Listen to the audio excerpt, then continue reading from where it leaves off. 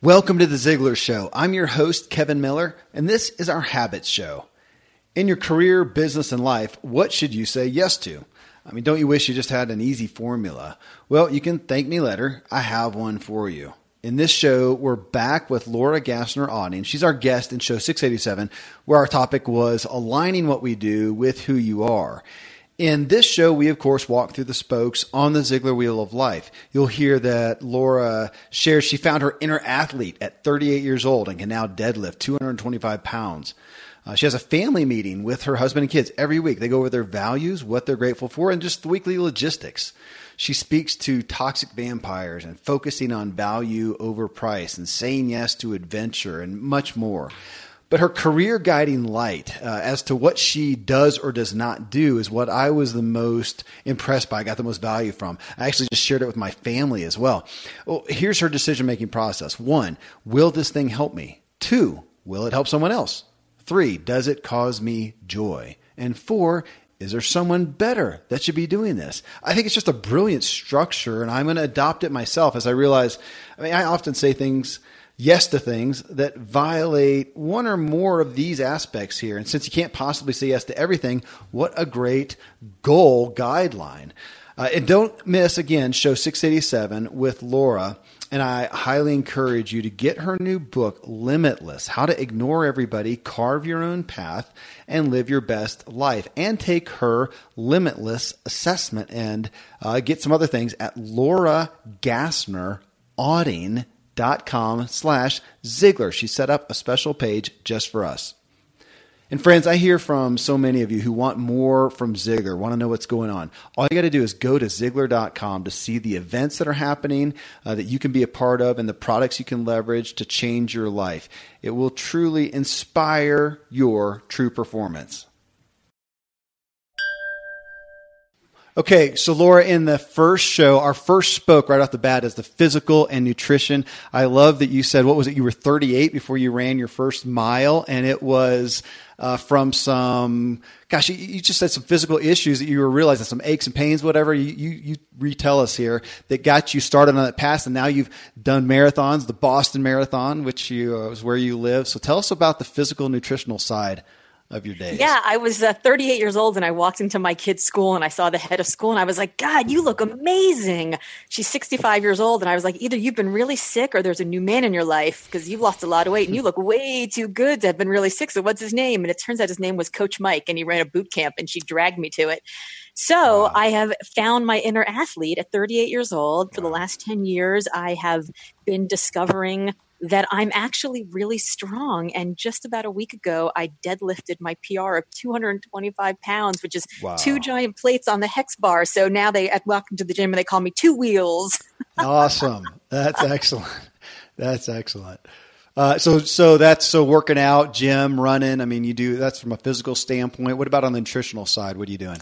On the nutritional side, I have, so I'm 48, which means that I'm deep into the hole of perimenopause, which means that things like scotch and garlic that I used to love don't love me back anymore. So I kind of have to watch that a little bit. And I've now learned that sugar maybe isn't my friend so much and caffeine doesn't really work so well. So, I have to I gotta be a little bit more thoughtful about the things I put in my mouth because I'm learning that my body is needing fuel differently than it used to. Yes, well, I'm 48 as well, and I can attest to pretty much dead on what you said there. It sucks, huh? It does. But it beats the alternative. It does. I have no tolerance for feeling bad, and thank goodness that I'm sensitive there, because otherwise, yes, sugar would not be in the back seat that it is now. Yeah, I also don't take red eyes any longer, because recovery from that is tough. Yeah, sleep is my greatest asset. All right, number 2 here, family and friends, relationships, in essence, the things that you're habitually doing to keep the close relationships in your life healthy. So I do 2 things. The first is we have a family meeting every weekend. It's a 45-minute meeting. Me, my husband, my 2 teenage kids, a young woman who's trying out for an Olympic rowing team who's living in our basement. Awesome. And we have a meeting where we start the meeting by picking one of our family values and just discussing if we're living up to it this week and how we're leaning into it. We do an airing of gratitudes, which is where we sort of go around and anybody who wants to thank anybody for thanks for picking me up from school. Thanks for doing the dishes. Hey, shout out to, mom for making a bestseller list, or like whatever the things are we're proud of each other for. Yeah. Then we do our the logistics, who's picking up who when and who's in charge of dinner which night, so that everybody in the family is like part of keeping the family unit going.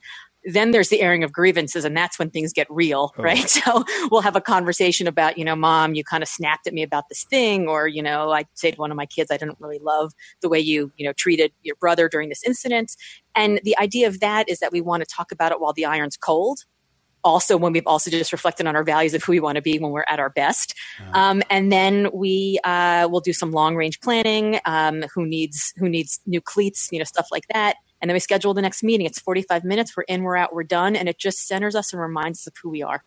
That's tremendous. So I got to ask, did you come up with kind of the concept there and implement it, or did you find it out? No, we absolutely stole it from my kids' summer camp. They go to a camp called Lanakila, which is part of a group of camps from the Aloha Foundation. And they do this thing called success counseling. Not, it's not like a special needs camp or anything, but they have this ethos where they sit down at the beginning of camp with their tent, and they say, well, who do we want to be as a tent? What do we want this community to feel like? Who are we when we're at our best? And they check in regularly throughout the summer. And I talked to the head of the camp and said, this is incredible. You should really teach us parents how to bring the Lanakila magic home, because our kids come home as amazing people, and then, we ruin them throughout the school year, and then we hand them back to you in the summer. So I talked him into doing a parenting seminar, and he brought up this idea that we could have it as like not just a tent meeting, but a family meeting. So we brazenly stole the idea from him. We've been doing it for 2.5 years in our house, and it has changed the tenor, the cadence, the tone of our house in such a way that, I'm no longer getting the drive-bys while I'm in the car heading home, and the kids are like, oh, I need a new suit for graduation. And then of course you forget, because by the time you get home, there have been 6 other things brought up, and you get a text from a client and the phone is ringing, and then graduation rolls around. Your kid's like, Mom, where's my suit? And you feel like the worst parent ever. Now I'm like, that would be a great thing to bring up at family meeting. And it puts the agency back on the kids and responsibility on them to sort of show up and be present. And so I'm not a helicopter parent, and I'm not even a bulldozer parent. We're all actual functioning, contributing members of the society that is our house. And I actually wrote a blog post about this, which you can put in the show notes, because people always ask me questions about it whenever I mention it, but it is fantastic. And I would recommend it to anybody. The second thing that we do is that I treat all of my relations like they're long distance relations. I travel 150,000 miles a year. When my husband and I were first dating, we would get 2 days together every weekend, and that was it. And we would treasure those days. We would make plans, and we would be present. And obviously the internet didn't exist way back then, but if it did, we wouldn't have our cell phones out all the time. And then I thought, if I'm traveling so much right now, and I'm home 2 nights a week, 3 nights a week, why aren't I treating those relationships as long distance relationships? So I have just worked really hard to make sure that all of my relationships are long distance, whether I'm living in the same house with them or not. So why don't I just be super present when I am present? Okay. Gosh, I'll get the blog post from you. I'll put that in the show notes for sure, maybe in the intro as well. And I wrote another one about the long distance relationship. You can put them both in Please. I love the family, the weekly gathering to get up to speed. That's tremendous, and a good call out for me as well. I'm not consistent with it. Third spoke here, Laura, is mental. The things that you do to keep the mental edge, mental health that you want for your own trajectory. So I think we mentioned sleep. I think sleep is so important, and good nutrition is so important. But I also have made a practice of getting rid of the toxic vampires in my life.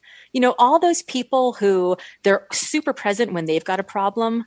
Can I pick your brain? Do you have a minute? Let me just ask you a couple questions. And then when you have needs, they're like nowhere to be found, or the people who are just constantly complaining, there are studies that show that depression and sadness and anxiety and fear are contagious. And I think if those things if misery is contagious, then I bet joy is contagious too. So I try to people who are in pain and who need help, I don't get rid of them. But the ones who are just whining, the ones who just have excuses after excuse after, I don't really have time in my life for them, because there are so many people who are joyful and are full of forward momentum, and together we can all rise to better places.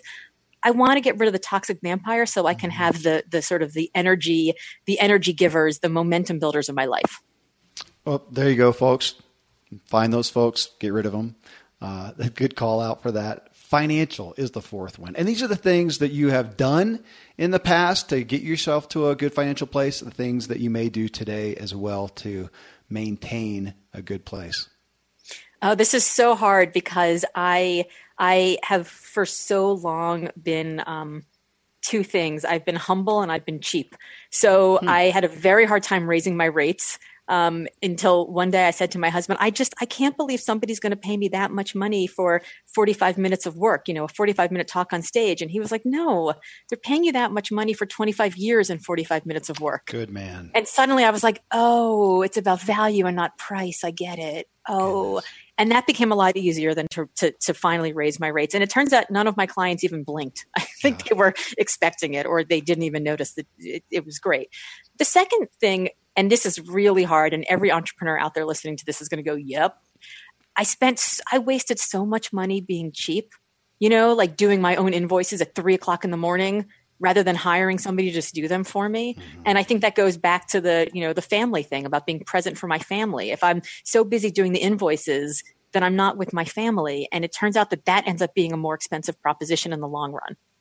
And not to mention the fact that I wasn't really good at doing my invoices either, right? Mm-hmm. So I wasn't even so I got out of the habit of doing invoices and chasing money and all that stuff that I hated to do, which allowed me more time to do the stuff I love to do, which made me better at the stuff I love to do, which then made me not feel as bad about raising my rates. So I actually ended up making more money, but it was really hard. So I'll be the entrepreneur that says, yep. I honestly, I'm still that guy. I'm still cheap. The only saving grace is I have brought on enough that I just flat out don't have enough time. I have to delegate. I have to spend the money, but I still will find myself starting in on some spreadsheet and then going, oh my gosh, I've got a tome I could write over here that I'm passionate about, and I've got to move over there and spend the money, whether I have it or not. It's just, it's my nature. So, okay. Wasting money, being cheap. Folks, there's a book probably right there. And thanks to these sponsors for bringing us today's show. The next one, fifth, is the spiritual side of life. What are you doing, practicing over there? So I grew up not with a lot of religion, and I married a man who grew up with religion, but one that he doesn't really practice. And so we don't so much have religion in our house, but I feel like we have spirituality in the form of community. Yeah. We have what I call a family, which is the combination of friends and family that really are your church community, or your minyan, or your Havara, like whatever your choice of faith is. And those are really the people that I go to when I'm going through difficult times, or I'm having I'm afraid to do something. They're the ones who sort of push me, and they give me quote unquote faith in myself, in the adventure, in whatever the thing might be. But for me, spirituality comes down to community. Yeah. Okay. Career is the next one. And you have had a varied career from different industries, from corporate to entrepreneurship. So now today you're in a certain place, a certain chapter. What are the things that you're putting in place to keep your career where you want it to be? So I have this little bracelet that I'm wearing on my wrist that says "Say Yes," and I believe that. Okay, so I think that we need to say no to things that are not right for us, that are wasting our time and all of that. But I believe that we also say no to things that scare us sometimes. Mm-hmm. And I am a firm believer that we have to say yes to adventures, because there is an adventure around every corner if we just look hard enough. And we have no idea where those adventures might lead to. So, I can point out exactly the thing that I said yes to 3 years ago, which put in place the seeds of my speaking career, of this book that I'm writing, of the introduction to the event that I was at 2 weeks ago, where Robin Roberts got a copy of my book and has now invited me to be on Good Morning America in 2 weeks. I can point out exactly what that was, but it was saying yes to the super random thing that I had no idea what dividends it might pay in the future. But I knew that it was interesting. I knew I was doing something interesting with an interesting person who had my best interest at heart. And I say yes to those things all the time. That's a whole show, if not a book in and of itself. And I do want people to hear that because we've just recently interviewed Michael Hyatt. He's got his new book, Focus, and he does talk about what are the things we can delegate, automate, and eliminate. And for me, eliminating, saying no is a big thing. So I think we're hearing that mantra. You've got to say no to protect the good things. But then on the other side, I own the movie Yes Man with Jim Carrey, where it's saying yes, but where you said to the adventures, to the things that can expand us and give us opportunity. Yeah. And so there's a tension, obviously, in those I think people need to grapple with. Instead of saying, okay, I'm just going to do the yes person side or I'm going to do the no person side. I like your term of adventure.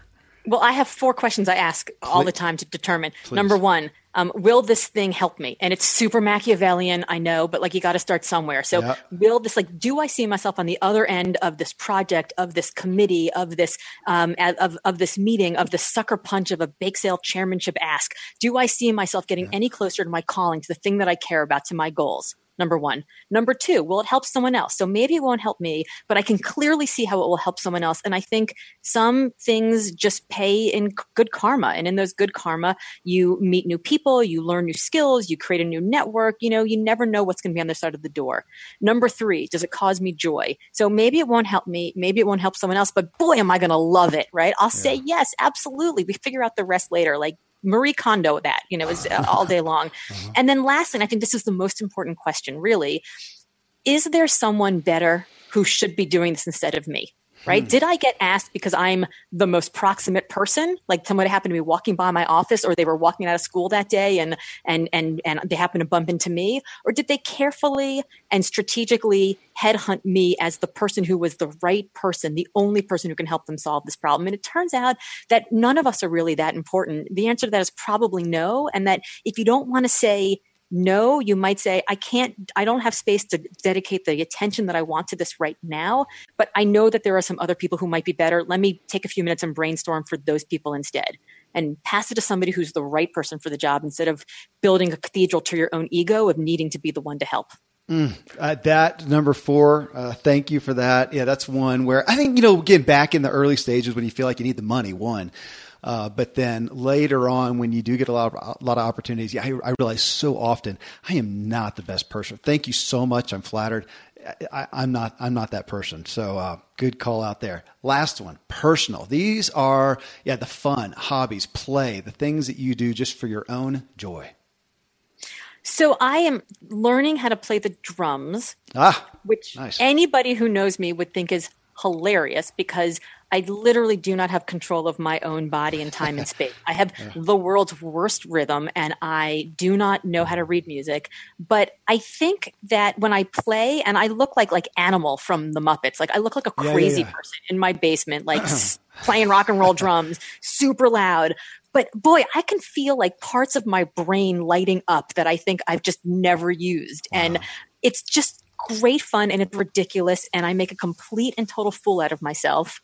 And I think we should all make complete and total fools of ourselves on a regular basis, because it teaches us that we're not going to die if we do. It teaches us that it's going to be okay. And I think it's really important as we get older to live in the space where failure is not finale, but it's fulcrum. I think it's energizing. Okay. Beauty. Plus, I think it's good to stave off Alzheimer's. Yeah, absolutely. We could talk on there. My wife does cognitive training, and what you talked about, I wrote that down. I was going to tell her that you feel parts of your brain lighting up that don't otherwise. That's stellar. Thank you.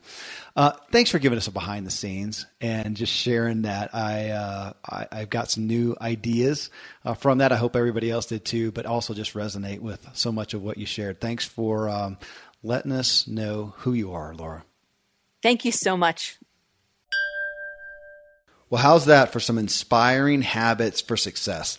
Again, I highly encourage you to get Laura's new book, Limitless, How to Ignore Everybody, Carve Your Own Path, and Live Your Best Life, and take her Limitless assessment and more at lauragassnerotting.com/Ziglar, where she set up a special page just for us. And if you got value from the show, let us know, and let Laura know. Leave a review in iTunes for The Ziglar Show and let us know about this specific show if you want. And friends, I hear from many of you who want more from Ziglar. Go to Ziglar.com to see the events you can be a part of and the products you can leverage to change your life, to inspire your true performance. Coming up in show 690, we have our Q&A show. And I wanted to know how you rate your personal performance and what you think would most help it right now. So we hear a message from Zig Ziglar where he discusses, it's really interesting, the roots of a bonsai tree versus a giant sequoia named General Sherman, and the reality of how we grow according to the room and resources that we give our roots, we allow our roots. Well, from this, I asked the Ziglar audience a question, and I invite you, join us in these weekly Q&A shows. Just find and friend me on Facebook at Agent K Miller. The question I asked was, on a scale from 1 to 10, how would you rate your current personal performance? And what do you feel would most help it right now? Well, we got a load of comments from listeners who rated themselves from 9 down to 0. And some who were inspired and amped, and some who were really contemplating just throwing in the towel.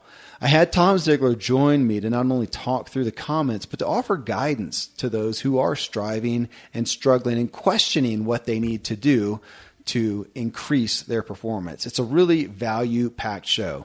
Well, till then, folks, thank you as always for letting me walk with you as we inspire our true performance together.